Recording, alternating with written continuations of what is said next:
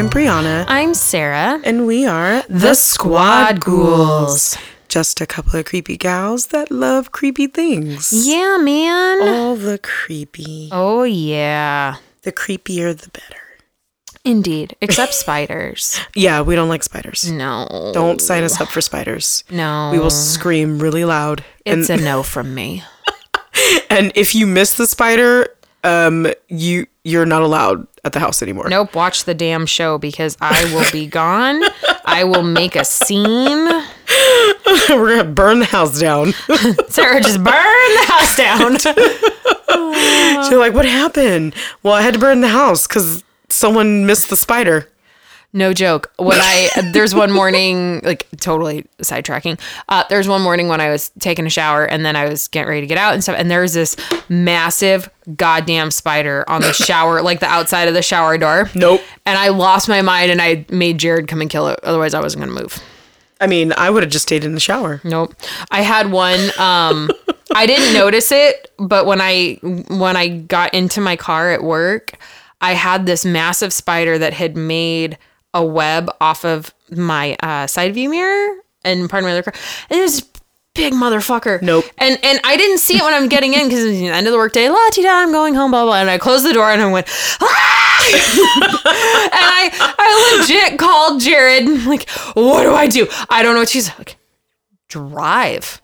It will blow off the car if you drive. But what if it blows in the car? But that's what I said. I'm like, okay, my office is equidistant. This is why we have a podcast together. Right? My office is equidistant between two main freeways. It is 3 miles in each direction. You know how many stoplights I would hit? What if it crawls through the dash? Yep. And then exactly. What if I die? Like exactly. What? Because I will jump out of my car on the freeway while it's moving. I am not above that. I'd rather go out by a semi than a spider. Yeah. That sounds irrational. I shouldn't say that. I mean, I did worse things. I mean, I tried not to hit a deer and his life was saved, but I rolled my car. You're a good person. So there's that. Anyway, that's the story of my life. But I have a joke for you. I'm ready. Why don't witches have babies? I don't know. Why not? Their husbands have crystal balls. Well, that's a problem. I hate it when that happens. I know. Oh, man. Well, I have a joke. Okay. What is Frankenstein's favorite cheese? I don't know, Brie. Munster. Ah! That's hilarious. It's a good cheese, though. Oh, my God. You know what? I miss Munster cheese. You know what? Now that I am completely giving up dairy. Proud of you. Because my stomach says, no. You can't have that, girl. Yeah. I really do miss cheese. You know, I think the first 3 months were the hardest for me. And I know that sounds like a long time, but when you think that we've already been in quarantine for 10 months, it's like, man, 3 months really isn't that long. The first 3 months, I think, were the hardest for me because I love like a good triple cream brie. Oh, it was so good. I also like a triple cream me too. Oh my goodness. My mouth just dropped open. Oh my God, that laugh was so evil. Anywho. I am not editing this out. I hope you don't. I am not cutting this from the podcast. It took me a minute because I'm like, did she just say that? She did. Oh my God. I did. Bad Girl Brie Brie is my favorite Brie Brie. I'm so sorry, everybody. Don't apologize. It just comes out and I don't know what to do. Stop apologizing. All right. Anywho. Triple cream. Should we get into our booze news? Yes. Booze news. Booze news. Oh my God. Anyway, so Jared Harris, who starred in the first season of AMC's The Terror, is reteaming with the network for The Beast Must Die. It's a British thriller series, which was just acquired by AMC. So it's based on a novel by Nicholas Blake. And The Beast Must Die centers on a grieving mother who infiltrates the life of a man she believes killed her son. Aww. I know. Sad, but the beast must die. And the cast also includes, I think it's Koosh Jumbo. Oh, what a cool name. Yeah, I was like, I had to make sure I say that right. Billy Howie, Nathaniel Parker, and Geraldine James. And it will arrive on AMC later this year. So I dig it. Be on the lookout. AMC's been doing pretty good. AMC's been holding it down. Yeah, they're doing a good job. So, in addition to classic characters, Jason Reitman's Ghostbusters Afterlife will also be bringing new characters and new ghosts to the big screen on June 11th, 2021. If we get to the big screen at that time. Anyway, and there has been an official first look at one of those brand new ghost designs from an unlikely place. So this was reported by Ghostbusters News. The slimy specter was previewed on a recent episode of MasterChef Junior over in Spain, and it was giving us the best look to date at the design that had previously been glimpsed in the movie's trailer and upcoming toy line. So he's a Slimer-like blue ghost named Muncher. I'm sorry. Yeah. I'm just going to go out on a limb and say that whoever came up with that name needs to be fired. Also was probably a male. Ain't that the truth? Just saying. Especially if I chuckle like a fifth grader. But anyway. And guess what? He's also getting his own Twinkies this year. Oh my God. So there's going to be blue Twinkies, you guys. And they're going to be called Muncher Twinkies or Twinkie Muncher. Twinkie Munchers. Oh my God. See, someone did not think this through, or they did think it through and no one vetted it, and that's even worse. Oh God, that's almost just as bad as my comment earlier. But the Afterlife cast includes Carrie Coon, Finn Wolfhard, McKenna Grace, and Paul Rudd, who is a vampire. And also Bill Murray, Dan Aykroyd, Ernie Hudson, Sigourney Weaver, and Annie Potts are all coming back for this sequel to the original classic, reprising their iconic and beloved roles. I hope that they do a little something nice for Harold Ramis since he's I hope so too. I feel like they are. But also, I have more hope for this one than I had for the last one. Me too. Mostly because of Paul Rudd. Yeah. I mean, if Paul Rudd's in it, that means it's good. Right? Has Paul Rudd done a bad movie? I'm thinking. I'm coming up empty. I mean, honestly, if we have to think that long, then it's probably fine. But if anybody knows, then let us know. Yeah, man. If there's a Paul Rudd movie that you don't like, I challenge you to think of one. Let us know. Yeah. Yep. Yeah. In other news, AMC announced the renewal of Eli Roth's History of Horror for a third season of 6-hour-long episodes. 6. Wow. Okay, so 6, like the number 6. Mm-hmm. Hour-long episodes, not like a 6-hour-long episode. Wait, and how? I've never watched these. You have it? It's great. I haven't. Well, okay. I am hit or miss with Eli Roth. I'm no shade. I'm mostly miss with Eli Roth. Okay. I'm like, sometimes I like his stuff, and then other times I'm like, what the fuck did I just watch? Hostel was a little rough. All the Hostel movies were rough. Yes. And why did I watch them all? I don't know. Oh, you know what though? I did like Cabin in the Woods. Okay, that one was good. I did like Cabin in the Woods. And then he did that Green Inferno was that one. Hard pass. I couldn't even finish it. I finished it. I'm sorry. And I regret it. Yeah, it's yeah. I will say the one time I did like Eli Roth is when he made this awesome maze, a Halloween maze. I forget what year it was, but it was in Vegas in the Planet Hollywood, and he took like almost a whole level of one of their empty like areas in the shopping area. It was great. It scared the shit out of me. I miss the Miracle Mile shops at Planet Hollywood. Yes. You get lost down there. But, I mean, he did an amazing job.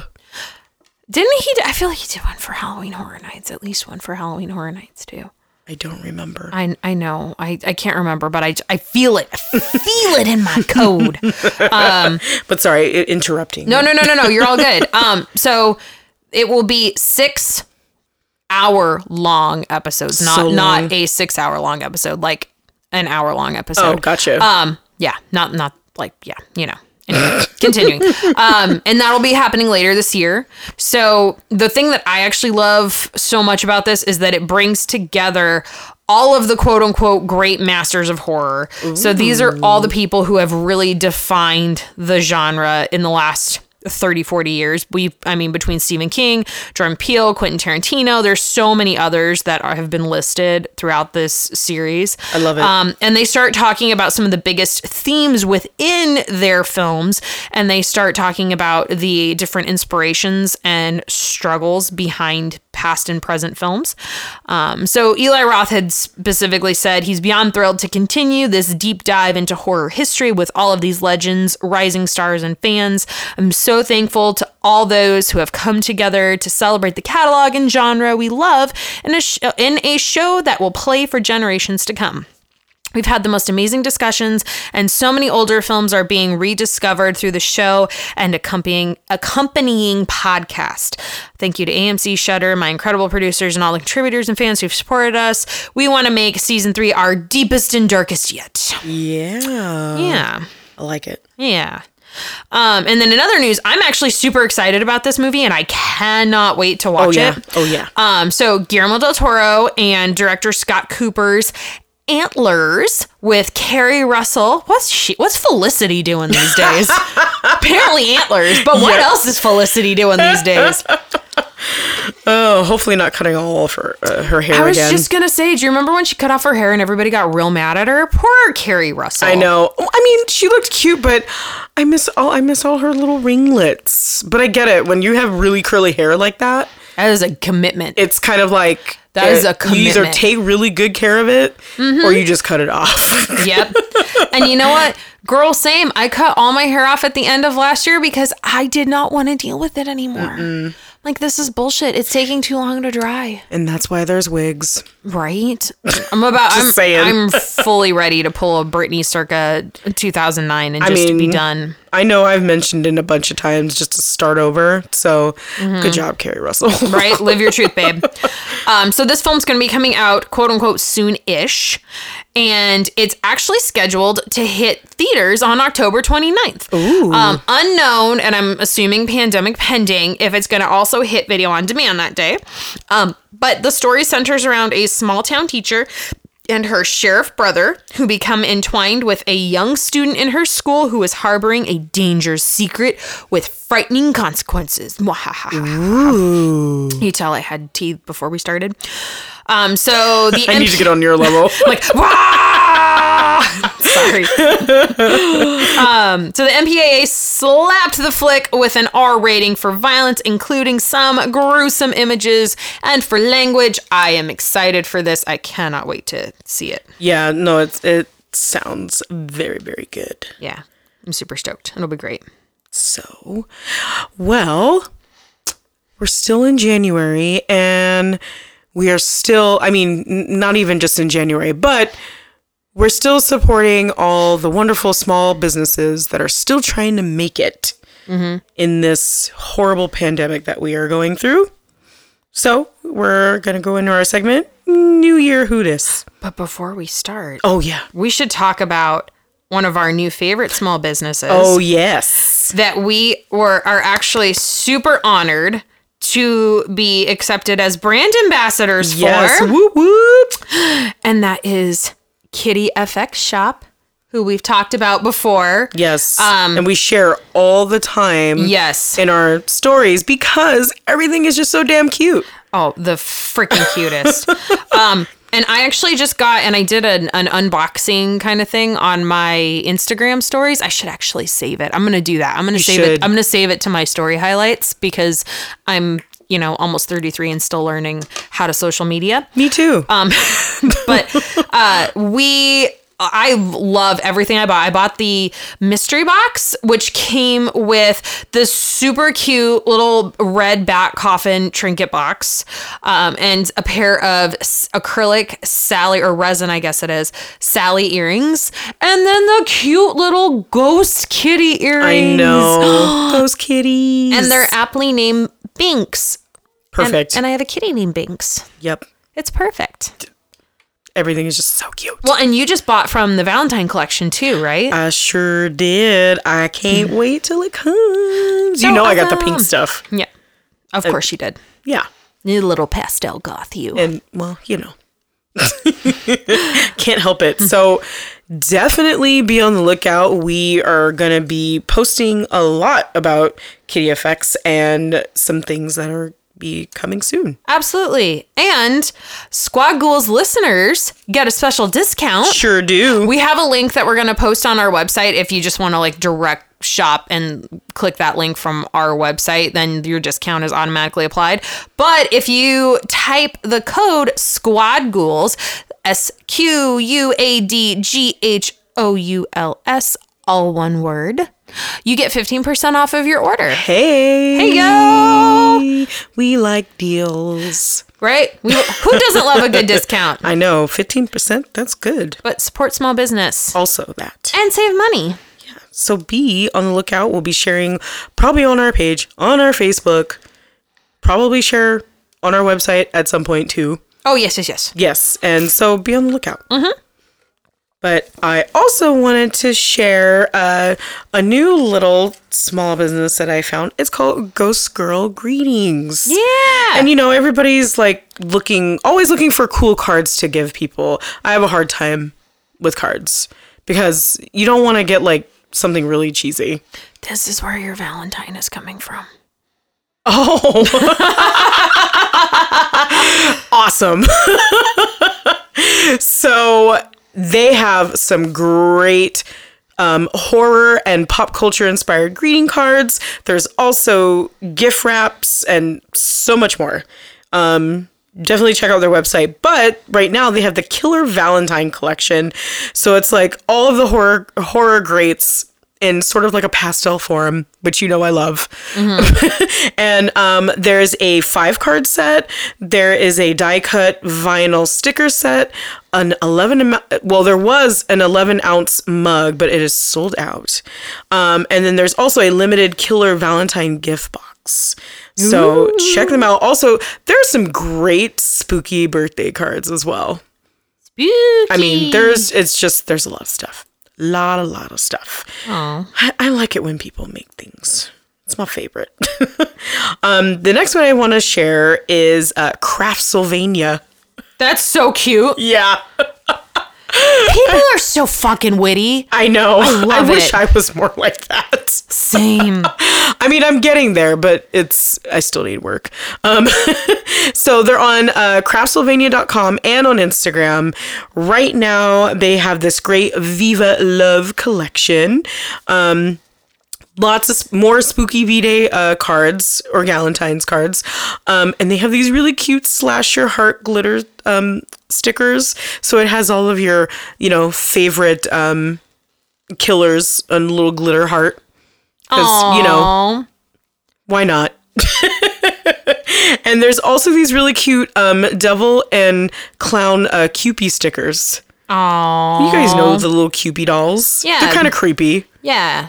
The clown creeped me out. I'll say that. Number one. This does not shock me. Yeah. But the devil's cute. But the devil is cute. The devil's cute. Man, am I going to the dark side. Anyway. We have more fun over here. Alex Martinez started this shop in 2015 and everything is all handmade by her. Ooh. Yeah. And she makes all her little felt items are all hand stitched by her. Oh, that's a lot of freaking work. It is. So check out Craftsylvania. Check them out. Love it. Well, the first one that I picked is actually not, well, the two that I picked are, they're still small businesses, but they're not like crafts or Etsy stores or anything like that. The first one that I picked is Going with Grace. Who Grace is actually a death doula.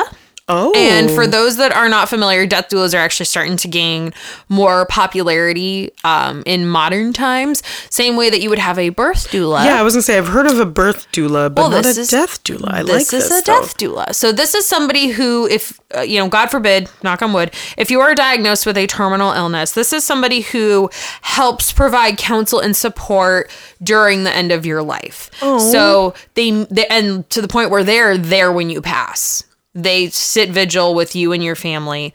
But these types of folks actually help provide instruction for end of life planning, everything from do you have a will or do you have a trust? What's the difference between the two? What are the pros and cons of the two? I'll tell you, having a parent die who did not have a will, I have a fucking trust now. And that was the first thing that I did after all that nonsense was done, because probate court is a bitch and it takes forever and it's a pain in the ass. They just drag you in the mud. Exactly. And you think that your family is all like nice and loving and stuff, but as soon as there's money, doesn't matter if it's $5 or $500,000, people get ugly. Yep. So do yourself a favor, do your family a favor. As soon as you do something like have a 401k or buy a house, anytime you have any sort of asset, it's time to get a trust of some sort. So they talk about, they'll help guide you in that area. They will help you with planning hospice, healthcare costs, specifically what to do when somebody's no longer able to speak. So who is your medical power of attorney? Who is your financial power of attorney? All of those types of decisions that it is terrible for you to put on your family toward the end of your life when they're just grieving.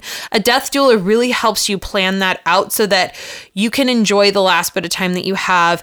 You're not stressed, your family's not stressed, and so forth. So I like it. It's amazing. So now that I've given you my spiel on death doulas, so Grace actually offers different instructional webinars, because this is not an industry that's regulated right now, meaning you don't have to have any sort of licensing or education behind it. But it does help to have an idea of how finances work, how healthcare works, how end of life care in general works. So she offers different webinars, email newsletters, and some additional resources that you will need access to as a death doula. So if you are looking to change careers, and I should actually, little asterisk caveat, death doulas do not make medical decisions or what am I trying to say? They don't administer medical care. Oh, gotcha. They're strictly there for support. So if you are looking to potentially change careers and you would like to do something that really makes an impact on people toward the end of their life and their most, vulnerable time, and you want to consider doing it, check out Going with Grace. She's got a website. She also has an Instagram. She does a lot with Caitlin Doherty, Ask a Mortician. They do a lot of classes together. Oh, that's cool. Yeah, so check her out, Going with Grace. And then the next one that I wanted to call out is a dog treat company. Oh, yeah. It's not spooky. Because your dog likes treats. But I'll tell you, what is in some dog treats is really freaking spooky. For sure. So, the other company that I picked is Super Treats. So that's actually spelled SOOPER, and then the word treats. And these are the ones that I ordered for Pearl and Bertha. So they actually found me on Instagram. And said, hey, we noticed that you're vegan and we noticed that you have a dog. Do you want to try these? Like, sure. Send me, like, free shit. Okay. And we like free 99. Right. And then if Peanut doesn't like it, who cares? Then give it to somebody else. And Peanut has a very discerning palate. Like, she doesn't like ham. That's how That's okay.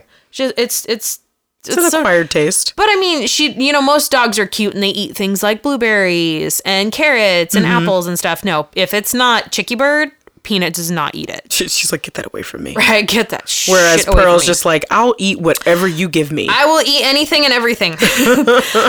But Super Treats are vegan and organic dog biscuits. Right now they have 3 flavors. They are chickpea flour based. Oh, okay. And they're so freaking cute. They're little baby dog biscuits, the little dog bones, and they have the vegan icing on them. Ooh. So it's like blue or pink or yellow, depending on the flavor. Okay. I thought the dog was going to hate them. Like, she is not going to like these. Because I gave her some of the little peanut butter dog biscuits. Won't touch them. Will not touch them. I'm telling you, she's a picky little eater. So, Super Treats. Check them out. They have all the ingredients are organic. They're really well made. Apparently the dog likes them. And then I gave some to my in-laws' dogs and they all ate them too. And I even sent some to my boss and his dog loved them. So there you have it. 4 dogs loved them. They actually have a promo code as well. Get 30% off of your order if you use the code WELCOME. Oh, nice. Yeah, check them Keep out. that in mind. Yeah. Well, today we're going to do our review of Ghost Hunters, the quarantine special. Creepy. Locked up in quarantine in a haunted museum. What could go wrong? Everything. I mean, when I first found out this was coming out, and it came out like a while ago. Was it October? Or no, I'm sorry, not October. I feel like it was before that. Yeah. Because they filmed it. They filmed it like right when we shut down in March. Yes. Right. Of last year. And like truthfully, all of last year just kind of blends together. But I know. That's why I was like, was it October it came out? No, I feel like it was over the summer.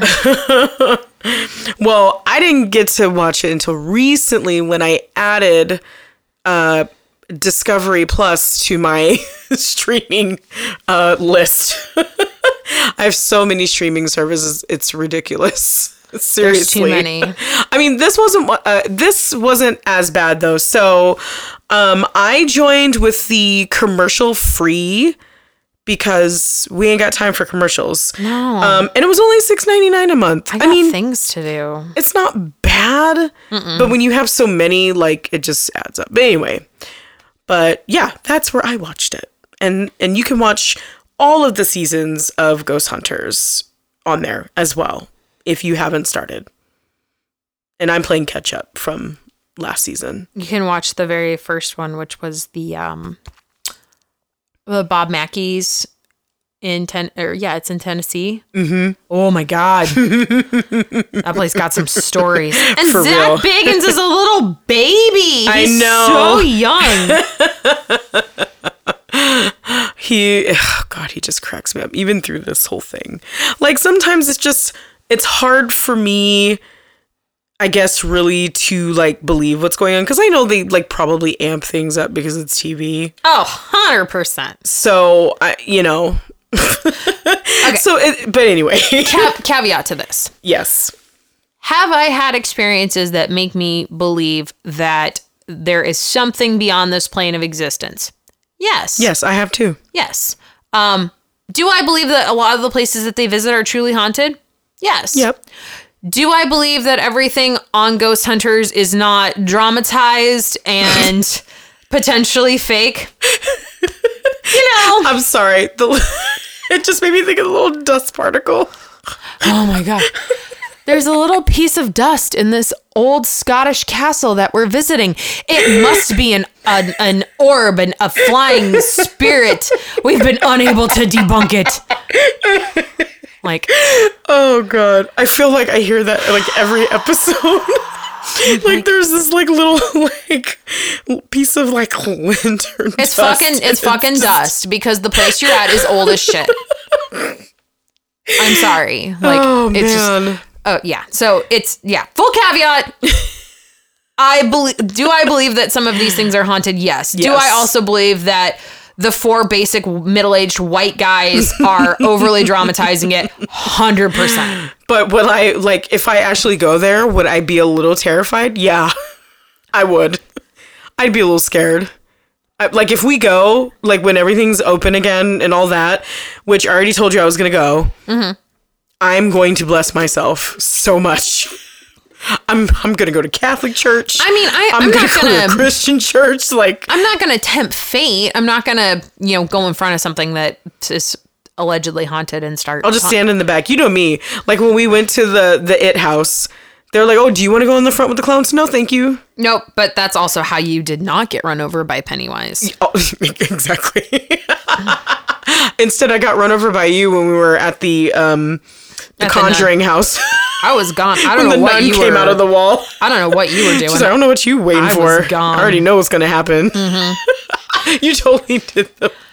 Bye-bye. Oh, man. So, anyway, but this was a four episode series that he released, and now he's going to be releasing a lot more that he's been filming during this quarantine. So, and we'll probably talk about those a little bit later.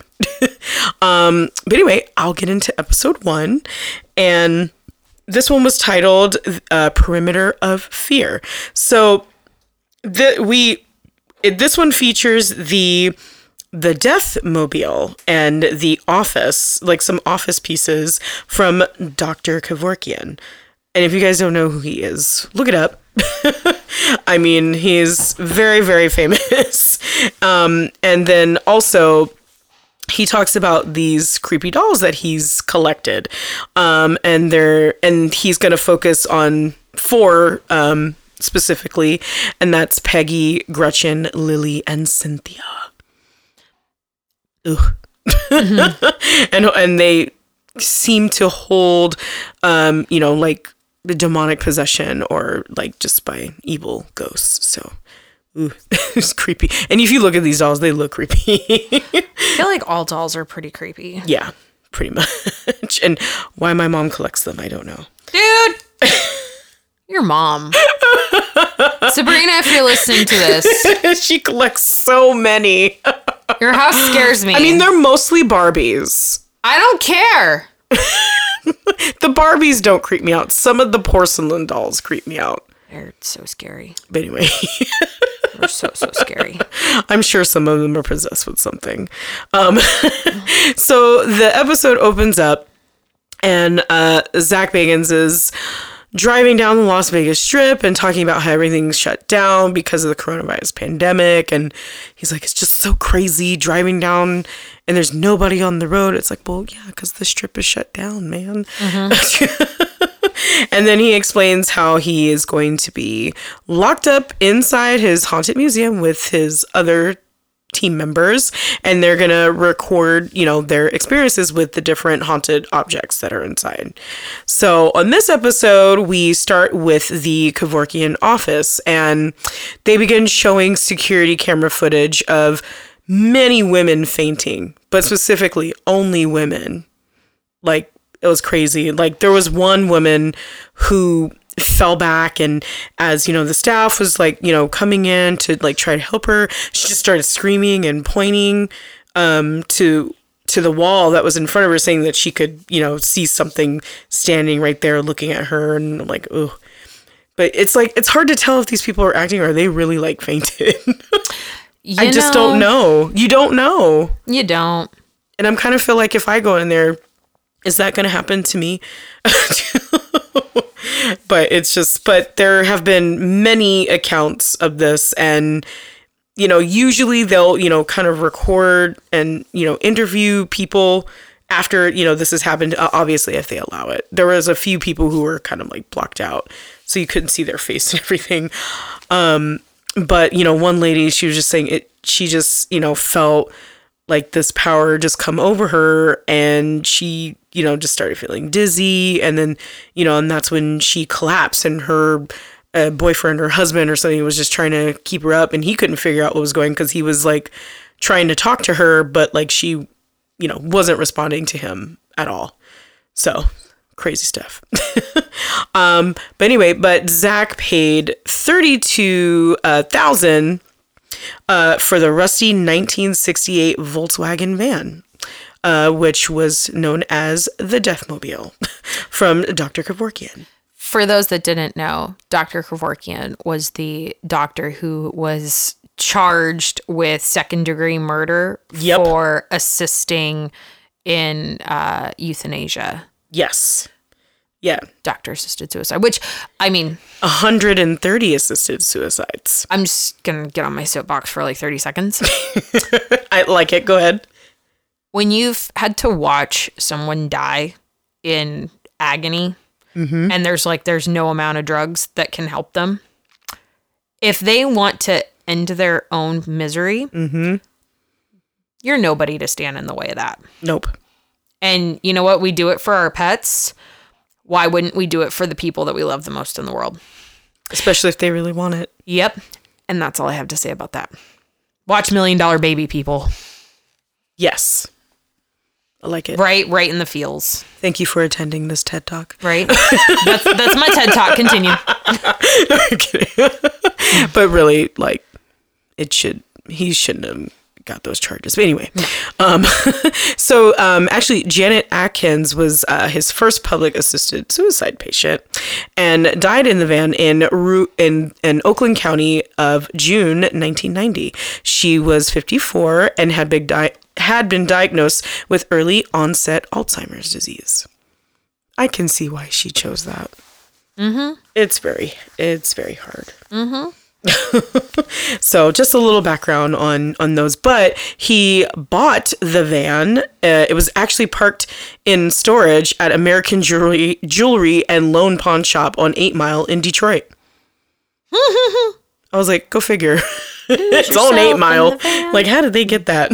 I was like, $32,500. That's not bad. I mean, he's spent way more on things. So they sit in the office room trying to connect with, the spirit that has been affecting the women when they enter the Kevorkian office. And the spirit box starts saying, they ask him, they're like, why are you doing this, to the women that come in here? And they put then in I forget what the little machine is called, but basically they're capturing the voice of the ghost in the room. And their little spirit box. Well, it's the one that's like the speak and spell thing, where it speak and spell. Well, that's what. Okay, I didn't know. Like, I know they said it a bunch of times in the show, but like, I wasn't really paying attention to the name of these things. I know what you're talking about. It's the little cylinder. Yeah. But it, like, they type in a question, and then supposedly the ghost answers back, which I don't know. The jury's still out on that for me, because I feel like someone could just be typing it in. I feel like, but anyway, so they asked the spirit in the office, why are you doing these to, the women? And so, then it answers back saying slave and enjoy. So apparently they want to enslave these women, and he enjoys it, or she enjoys it. And that was that. So then we move on.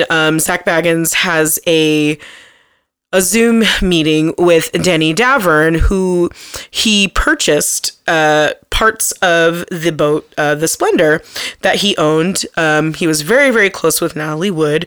And as you all know, or hopefully you do know, well, now you know, that is the last time that I forget her. Natalie Wood. No, I know Natalie Wood, but her husband. Robert Wagner. Yes, thank you. I almost said Richard. Wrong one. Wrong R. Number 2. Yeah. From Austin Powers. Right. Robert Wagner and Christopher Walken that was the last time they saw Natalie Wood before she died. Christopher Walken, man. I know. He knows something. He does. I always say that. He's got all those secrets. But anyway, so he spoke to Denny Davern, and he was explaining that he feels like Natalie Wood is, trying to contact him. He had sent Zach a video of him, of his room, where like he cleaned the closet up. Everything was all neat and perfect. And then he came back in the room and it was all thrown everywhere. And Zach also explained that, you know, he kind of feels something weird in there too. Like maybe it's her, or it could be, you know, another, you know, spirit from the unknown. But he also feels like a certain energy, you know, when he's in this room. And he moves one of these mannequins that's kind of like supposedly dressed like Natalie Wood. And when he moves her, he feels something like touch him. And of course he freaks out and makes a really loud noise, which I don't know why I'm so mean, because I'm sure if that happened to me, I'd freak out. But every time like he screams or something, I start laughing. But also, I can't help it. But also, it's mean. You know, it's just pretty. Yeah. Yeah. It's just a little ridiculous. Right. So, and then we get to, so they're going to start like kind of going to where the dolls resides in the sideshow room. And there's many other creepy dolls. There's also clowns, which no thanks. I'm like, this is the room I'm not going to like. So just a little background on one of the dolls, one of the probably famous other than, I would say Annabelle, is Peggy the doll. And she has a really, really long, you know, paranormal history. Like, she's very well known. And she is said to be one of the most haunted and dangerous dolls in the world, which I disagree with, because I think Annabelle is probably up there, like way high. So, but it is believed that Peggy is possessed by a spirit of a woman born in 1946 in London's Holland Park who died of chest-related condition, possibly an asthma attack. And psychics have speculated that said the woman could be of a Jewish descent and have ties to the Holocaust. Maybe. But so, but they don't really know like the exact identity of the entity inhabiting the doll, but her effects on people have been well documented. It's also believed that in addition to causing violent migraines and severe chest pains, the entity can even affect a person's dreams and predict tragedies. That's so scary. There was actually, back in 2015, there was a video of Peggy hit YouTube, and it's been reported that over 80 people who watched it suffered chest pains, nausea, and crippling headaches. Wah, wah, wah. Let's not watch that video, you guys. Hopefully they took it down. Hard pass, thanks. So they're in the sideshow room, and they hear a unexplained female voice come through the spirit box, like trying to talk to him. And then all of a sudden a male voice tells him, don't move back. Like, you know, saying there's somebody behind him and trying to, you know, tell him to turn away. And then Aaron, he starts feeling sick and he feels like something's taking all of his energy, and he's just like, I gotta get out of here. Then he starts getting like real angry and irritable with everybody. Like, you know, he always gets like real freaking feisty. Yeah. Whenever like, he was something mean. happens. Like, he was just like, I don't want to talk to anybody. I'm like, yeah, he gets real aggro. Like, I was like, okay. Like, all right, Mr. Emo Kid, brush your hair out of your face. I was like, we need to not let him go back there. Go anymore. listen to some Senses Fail, and then move on. Yeah, You'll be okay. So then we go back now we're going to go back to the Kevorkian van, and they try to contact like any spirit that's been hanging out in there. But as they're setting up, they hear this really loud bang and notice like one of their equipment was down. And so, of course, you know, Zach runs with camera and his little ghost anomaly detector. See, I kind of remembered that one. Mm-hmm. to go check it out. Oh, the thing that finds all the stick figures? All the ghost stick figures? Little stick figures. Yeah. Which I'm just like, oh, God. Yeah, arts and crafts bullshit is this? I know. Like, they couldn't, like, make it so you can actually see a figure. I mean, come on.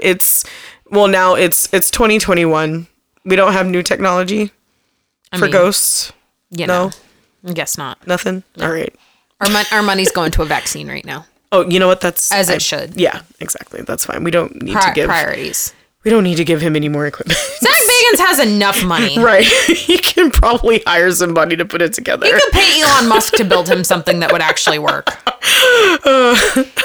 So he takes this detector back there to see what's going on, what knocked over his equipment. And then the little stick figure jumps out from behind the fucking clown. You know, I was like, fast forward. we're done. I don't need to see that. That makes me not want to go in that room. Anyway, so after they figured that out, we're going to go back to the Kevorkian Deathmobile and then, you know, try to reach out who's haunting them in that room. And then they start to hear in the spirit box a male voice come through saying, a quite in pain old person here. I didn't hear that, but it's fine. And then the spirit says, killed gently. Okay. Kind of hinting that he was one of the patients in the van, clearly. And then they find out that then he asks him, like, what's your name? And he says, guess, but then he says, Gail. And then they actually try to look up, a list of all his, the patients that he had. And actually that was a confirmed patient. So they might have been talking to one. Who knows? So then Bagans moves to the 4 dolls. He moves the 4 dolls into one room and try to see what happens, which, yeah, not a good idea. But anyway, so then he moves the little spirit box over to Gretchen and he hears a little girl's voice come out. Now, mind you, also, I would like to note Gretchen has human hair attached to her. Why? When he said that, I was like, yeah, that's a doll I want in my collection. So creepy. And then he goes to use the anomaly detector again, little stick figure detector. I'll just say that. And then he notices a figure coming out from behind of the Peggy doll. And then of course, he's like freaking out. So then he starts taking snapshots of the room with the flash to see, if he gets any figure that shows up. And of course, he sees like a little shadow coming from behind Gretchen. I feel like it was somebody's hand or something. But anyway, but that is the first episode. It's kind of creepy, but cool. And then we get into episode 2, and that is the extension of darkness.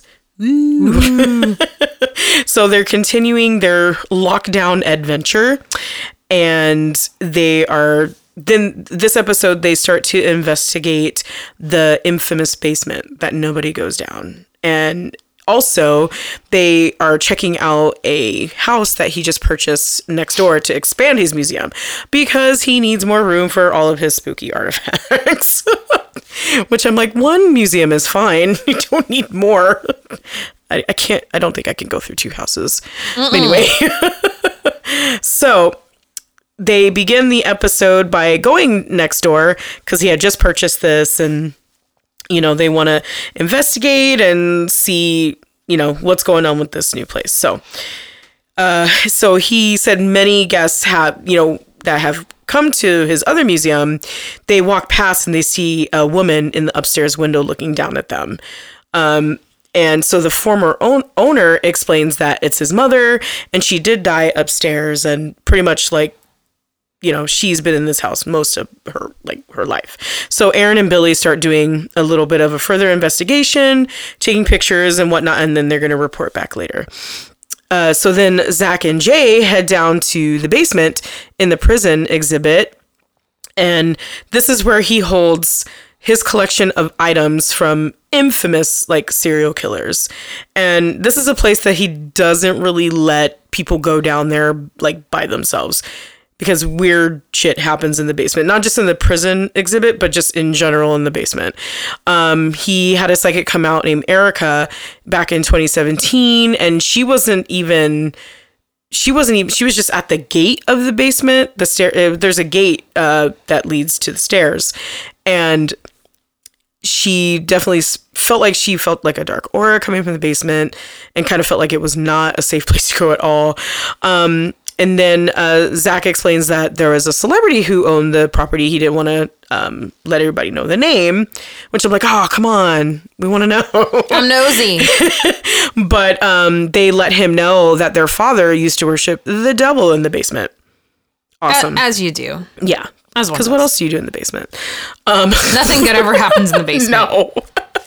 And then another psychic, Rachel Vasco, mentioned the first thing that she saw before even going downstairs was a pentagram drawn on the floor, and there was blood drips everywhere. And then she could also hear the screams of a little boy.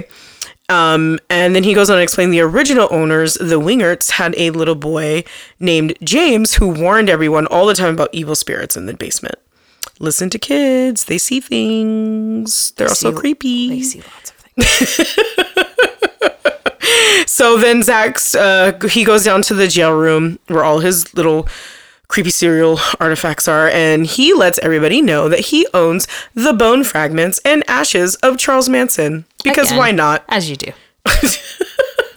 One guest, mentions that she heard, like, as she looked closer in on the bone fragments and the ashes, she said that she could hear Manson whisper in her ear, "Good on you, man."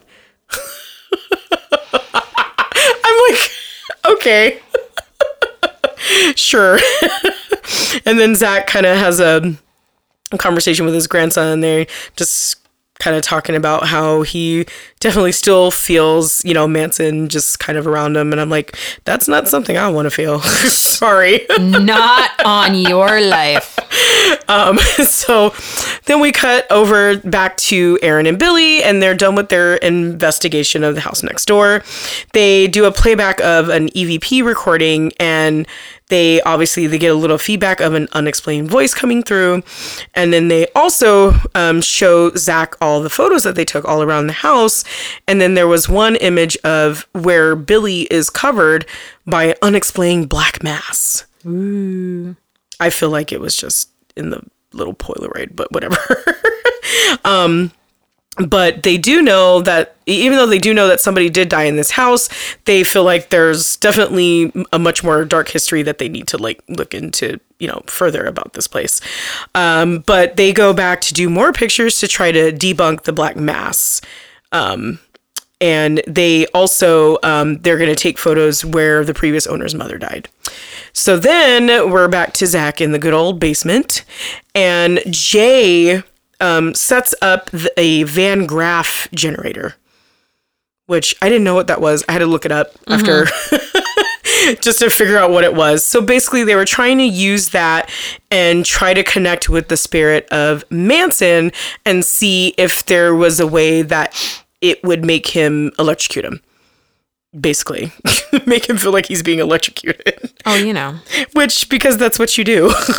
Absolutely. But as he's setting up these, he feels something fly across his hair. His little hair blows in the wind.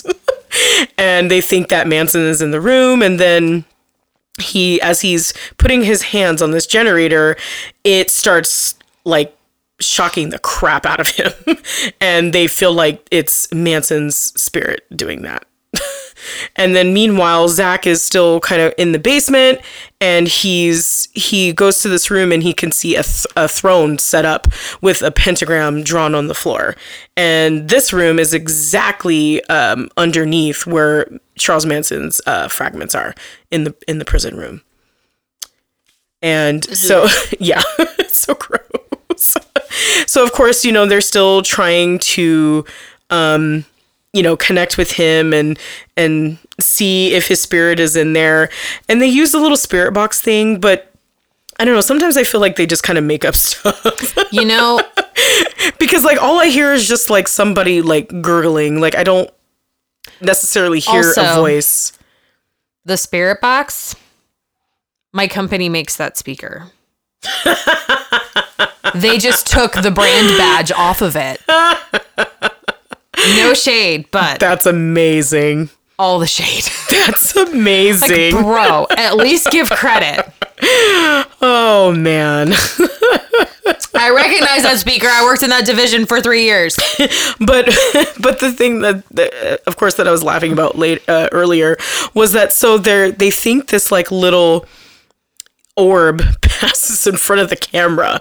I mean, and they're like, yeah, and we debunked it. It was a spirit orb, but it's like, you guys, it was like a dust particle. Seriously. Clean your shit. Like, I'm gonna need you to clean that room. Right? No wonder you're wearing that gas mask all the time. You can't breathe all that dust. I mean, I would probably sneeze uncontrollably in there. Mm-hmm. But anyway, and that's episode 3. Lots of creepy stuff. I mean, episode 2. Or episode 2, sorry. Well, episode 3 is titled The Summoning Experiments. Ooh, this one creeped me out. This one was good. Yeah. They got progressively better and better until we got to the 4th one, which was like total letdown. Yeah. So The Summoning Experiments features actually a haunted object that you covered in our Haunted Objects episode, which is the Devil's Rocking Chair. Oh, and I still can't wait for that movie. I know. Also the inspiration for The Conjuring 3 coming out this spring, summer. I can't wait. Yeah, it's going to be great.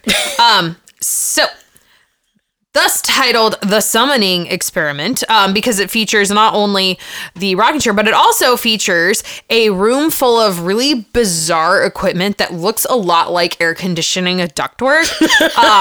It's totally what it looks like to me. But I also am not a technical or handy person. But you're also not wrong, because I thought the same thing. Okay, good. I'm glad it's not just me.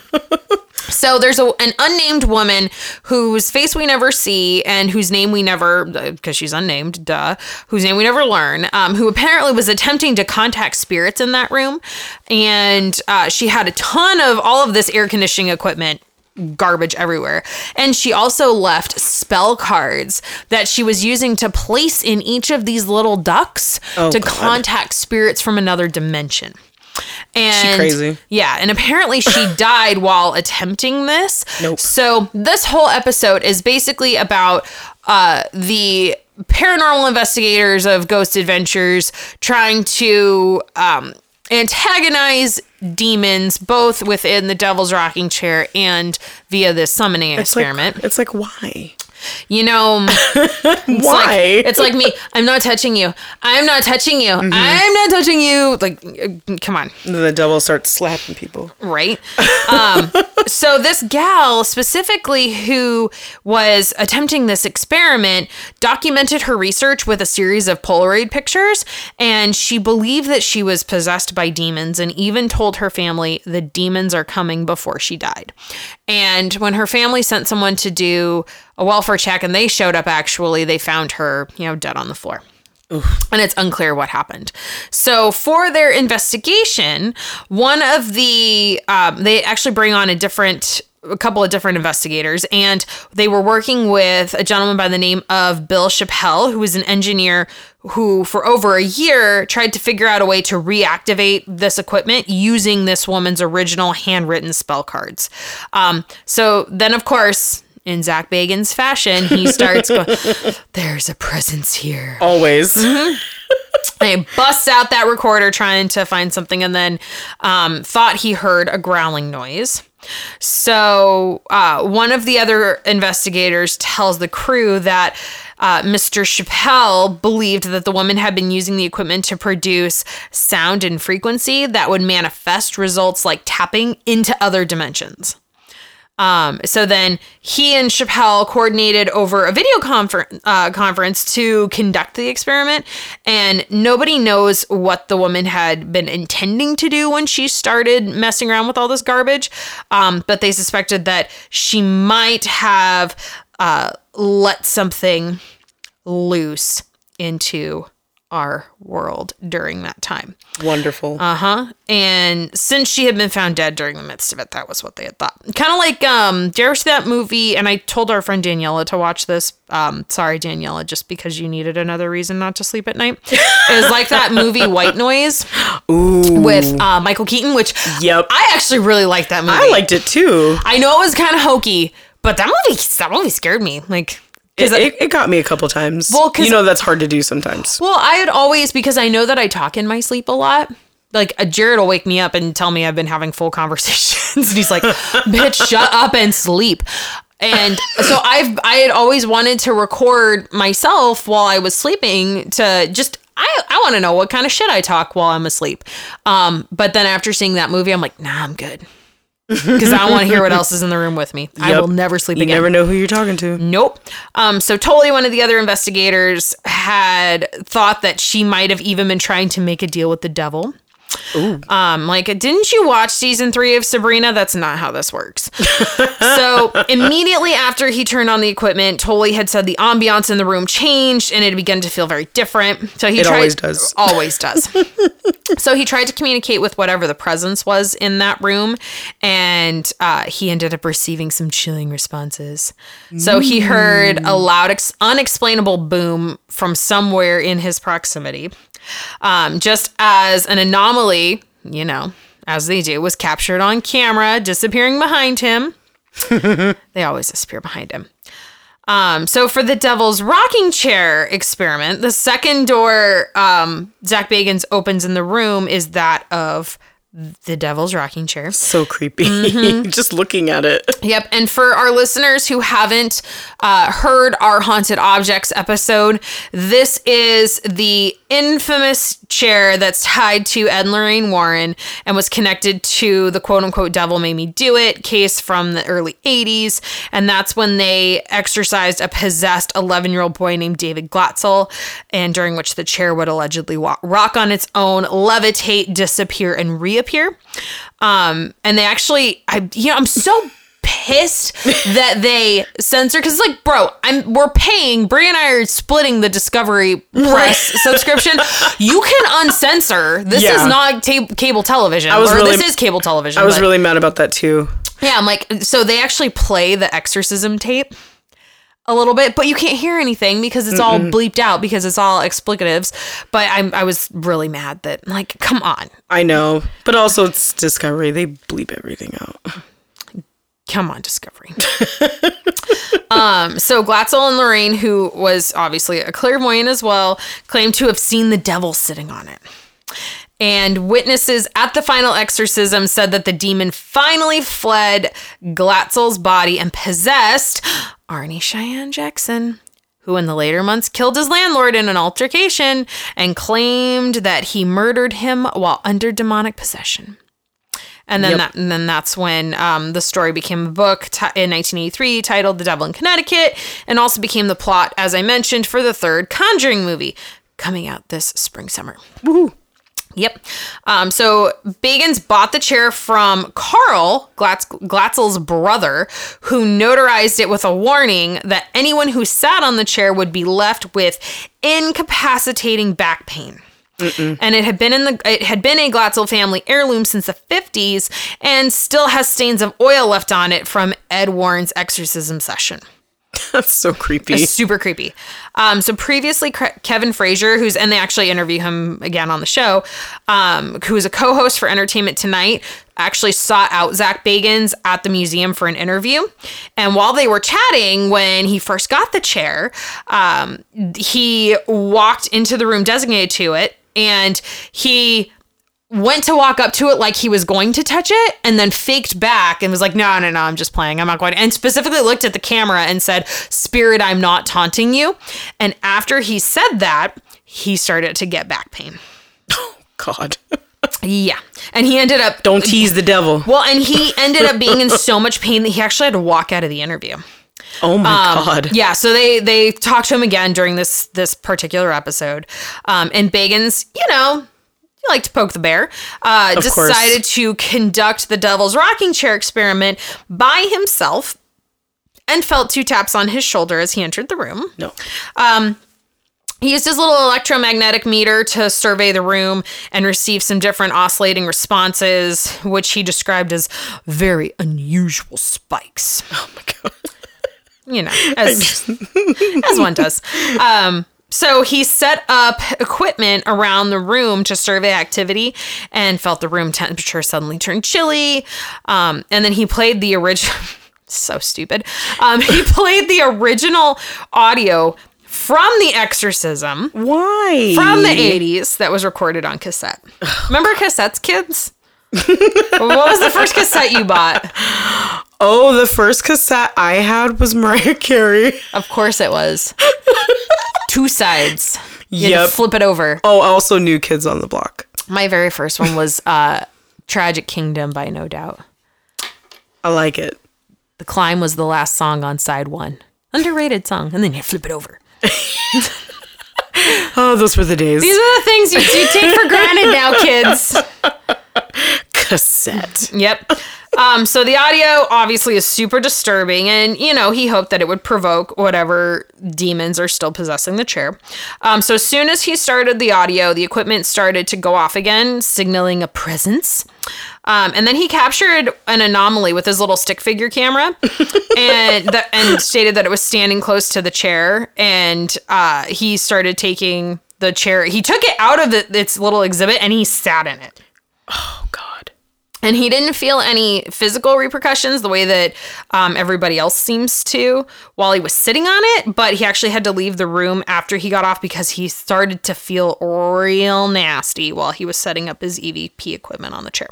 Oof. Yup. And then, as if that's not enough, we go back to our other investigators with the air conditioning equipment. And, as you do, you conduct a Ouija board session. Oh, God. So what was creepy is while they were conducting it, Tully actually on the other side started getting responses. And they started to hear loud bangs from one of the rooms nearby.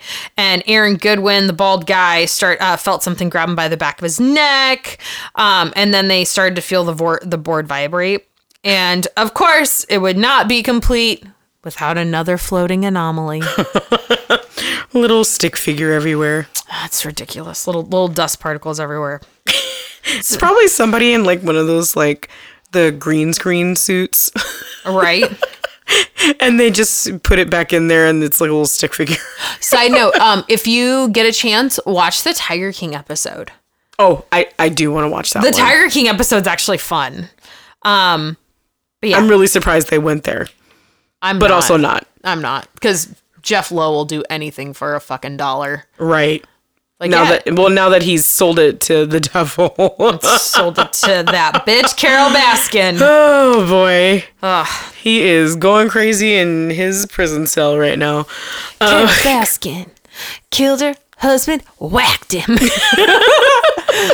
Can't convince me that it didn't happen. Fed him to tigers, they snacking. Oh my God, whoever wrote that, the best. You saved my 2020. Yes. Okay, anyway, so final episode in this 4-part quarantine special. Dun dun dun! The Dybbuk box opening. Dun dun dun. Okay. We also talked about this one. Yes, we also talked about the Dybbuk box. So obviously you have to open it on a full moon night, as you do. And they decide to finally open this wine cabinet, believed to be a container of pure evil in the form of a restless, malicious, and possessive spirit from Jewish mythology called the Dybbuk, which seems to have the power to control thoughts and emotions. So it's said to be one of the most dangerous haunted objects in the world, also inspiring the film The Possession, which was fine. Yeah. I didn't hate it. It was okay. Yeah, it was all right. So the team actually tried to open the box before, but they supposedly weren't able to do it as stuff started to kind of spiral out of control. They tried to open it with a post limon. I know. Post limon. I've seen that damn Doritos commercial so many times now that I forget that his name is actually Post Malone, but yes, it's Post Limon. Yes. Forever and ever, because chips are life. So, Zach Bagans believed that the Dybbuk was trying to stop them from opening it. And it's sometimes believed to attach itself to part of a deceased person's soul, helping them accomplish unfinished goals in the afterlife. So the box, a little bit of history, was originally a wine cabinet. and it was owned by a Holocaust survivor who escaped from Poland. He purchased the box from Spain before moving to the U.S., and in 2001, the box was purchased by Kevin Mannis at an estate sale. However, when he tried to return it to the family, they refused to take it back, claiming that there was a Dybbuk living inside it. So according to Manick, the box holds 2 1920s pennies, a lock of blonde hair, and brown hair, each bound with a cord, a small statue engraved with the Hebrew word shalom, a small wine goblet, a dried rosebud, and a single candelabra with 4 carved legs. So Mannis intended to give the box back to his mother as a present, some fucking present. Here, have this haunted Dybbuk box. Have this possessed box with weird fucking hair in it. Like, you are a worse gift giver than David Rose from Schitt's Creek. So he went to give his mother the box on her as a present on her birthday, but as soon as she received it, she suffered a stroke. You are the worst son ever, sir. Good job. Right? So after Mannis, the box was owned by Jason Haxton, who kept it buried in a special military box underground. Smart man. He had started suffering some sudden health problems like breaking out in hives, coughing up blood, and strange welts all over his body. Wow. I know. That's unfortunate. He approached some rabbis who helped him seal the box, and he kept it hidden in a secret location until he decided to donate it to Zach Bagans. So Bagans shared testimonials from eyewitnesses comprising both patrons and the staff of the museum who reported seeing a black cloaked figure roam the hallways surrounding the room that houses the Dybbuk box. So their reactions were disturbing, implying that they had been terribly traumatized by what they'd seen. So then Zach Bagans has a video conference with Mannis, and they explain the different experiences that they had while trying to open the box during a separate episode of Ghost Adventures with Post Limon. So according to Mannis, the original owner and others had summoned an entity that was evil, and then they believed that they had unleashed all the evils throughout the 20th century. World War II, the Korean War, Khmer Rouge, the nuclear explosion in Bhopal, India, that blinded 20,000 people. And when she tried to rectify her mistake, Havilah, who was the original owner, only managed to trap that evil, rip it apart into 10 components of evil, and boxed each of them in different Dybbuk boxes and sent them to the edges of the world. This is like the coolest freaking bedtime story ever. Yeah, bedtime story. So Zach Bagans actually owns 2 of the 10 Dybbuk boxes, and he ends up pulling out the second one as well. And the second was not public knowledge until this episode. So Mannis then tells him that the 10 boxes align with the Tree of Life concept from Kabbalah, which forms the basis of Jewish mysticism. So Mannis actually has received 6 of the other boxes, but the whereabouts of the last 2 are unknown. Ooh. One's probably like in Antarctica. Right. And the other one's probably in Greenland. So he said he feared one day the boxes would all be brought together and opened, unleashing this evil back into the world. The risk of opening the 2 boxes together is death. Ba, ba, ba. Dun, dun, dun. You know. All the drama. So Bagans discussed his new findings with the rest of the team and cautioning them of what could happen if things go wrong. They plan to carry out their investigations over the course of 2 nights. The first documenting the events leading up to the opening of the box. And they decided to open it on the second night. And then they go into the room that holds it to take some readings of all of the energy, engage any spikes. Then Zach Bagans also installs a thermal camera and an infrared time-lapse camera and full spectrum video scope around the box and a couple of motion activated night vision cameras in the hallways where the black cloaked figure had been seen. So as soon as they lifted the plexiglass off of the Dybbuk box, both Aaron Goodwin and Zach Bagans start to feel a weird pain shooting up their backs. Ooh.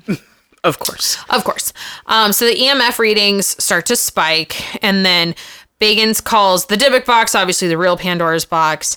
And as soon as he leaves the room, a range of emotions hits him and he collapses on the stairs. Oh, the drama. So then the cameras in the Dybbuk box chamber capture strange anomalies like a puff of smoke coming out of the box. But then they take a still image from the video camera that shows a pair of eyes in the apparition. That was creepy. Yes. However, Have none of these people ever taken a Rorschach test before? Like, you can find whatever you want to find. And it's like, it's laying on your back and looking at fucking Pixar clouds. Like, you can find whatever you want to find. Exactly. So, yeah, I'm a little skeptical of that. Right. But apparently this resembles a fiend from an illustration in 19th century literature. So, woo. Okay. So Zach Bagans wasn't sure that they had captured visual evidence of the Dybbuk, so they set up a microphone to record any unexplained audio, and then as soon as they open the box, they start monitoring all of the EMF readings, which start to obviously spike as comparison to when it was closed. And then he starts to believe that something powerful has been released, and then they hear a loud bang. I mean, I hear loud bangs around my house all the time, too, but I mean, that's because I have cats. So they're always knocking shit over. So then obviously once you open it, what do? You have to pick it up and walk around the museum with it. But you know what I love? I love that when he was walking around with it, he has it open and he starts like kind of trying to scare the guys with it. Like, you know how you jump at somebody and go, rah! Yeah. He starts doing that shit. And I'm like, that's so messed up. Bro. It's like, oh, you know what? I just collapsed. Why don't you guys collapse too? So crazy. Feel the devil. Right? So he starts walking around, and then they start trying to communicate with the spirit that was unleashed.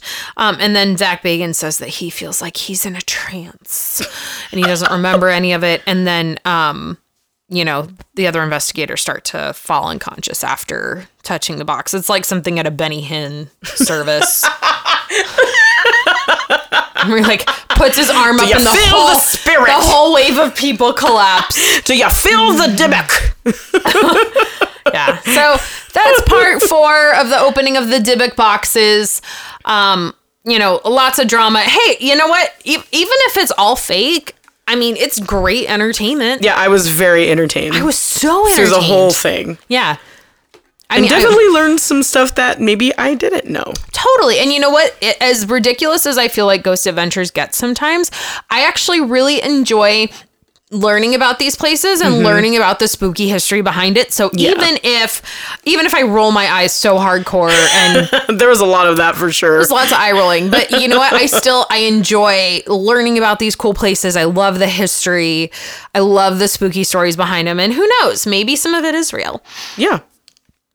We'll never know. Never know until we actually go and experience it ourselves. And I'm just going to get on one final 30-second soapbox. Ghost Adventures, not that you'll ever listen to this, but if you do, you need to hire a woman and you need to hire a person of color.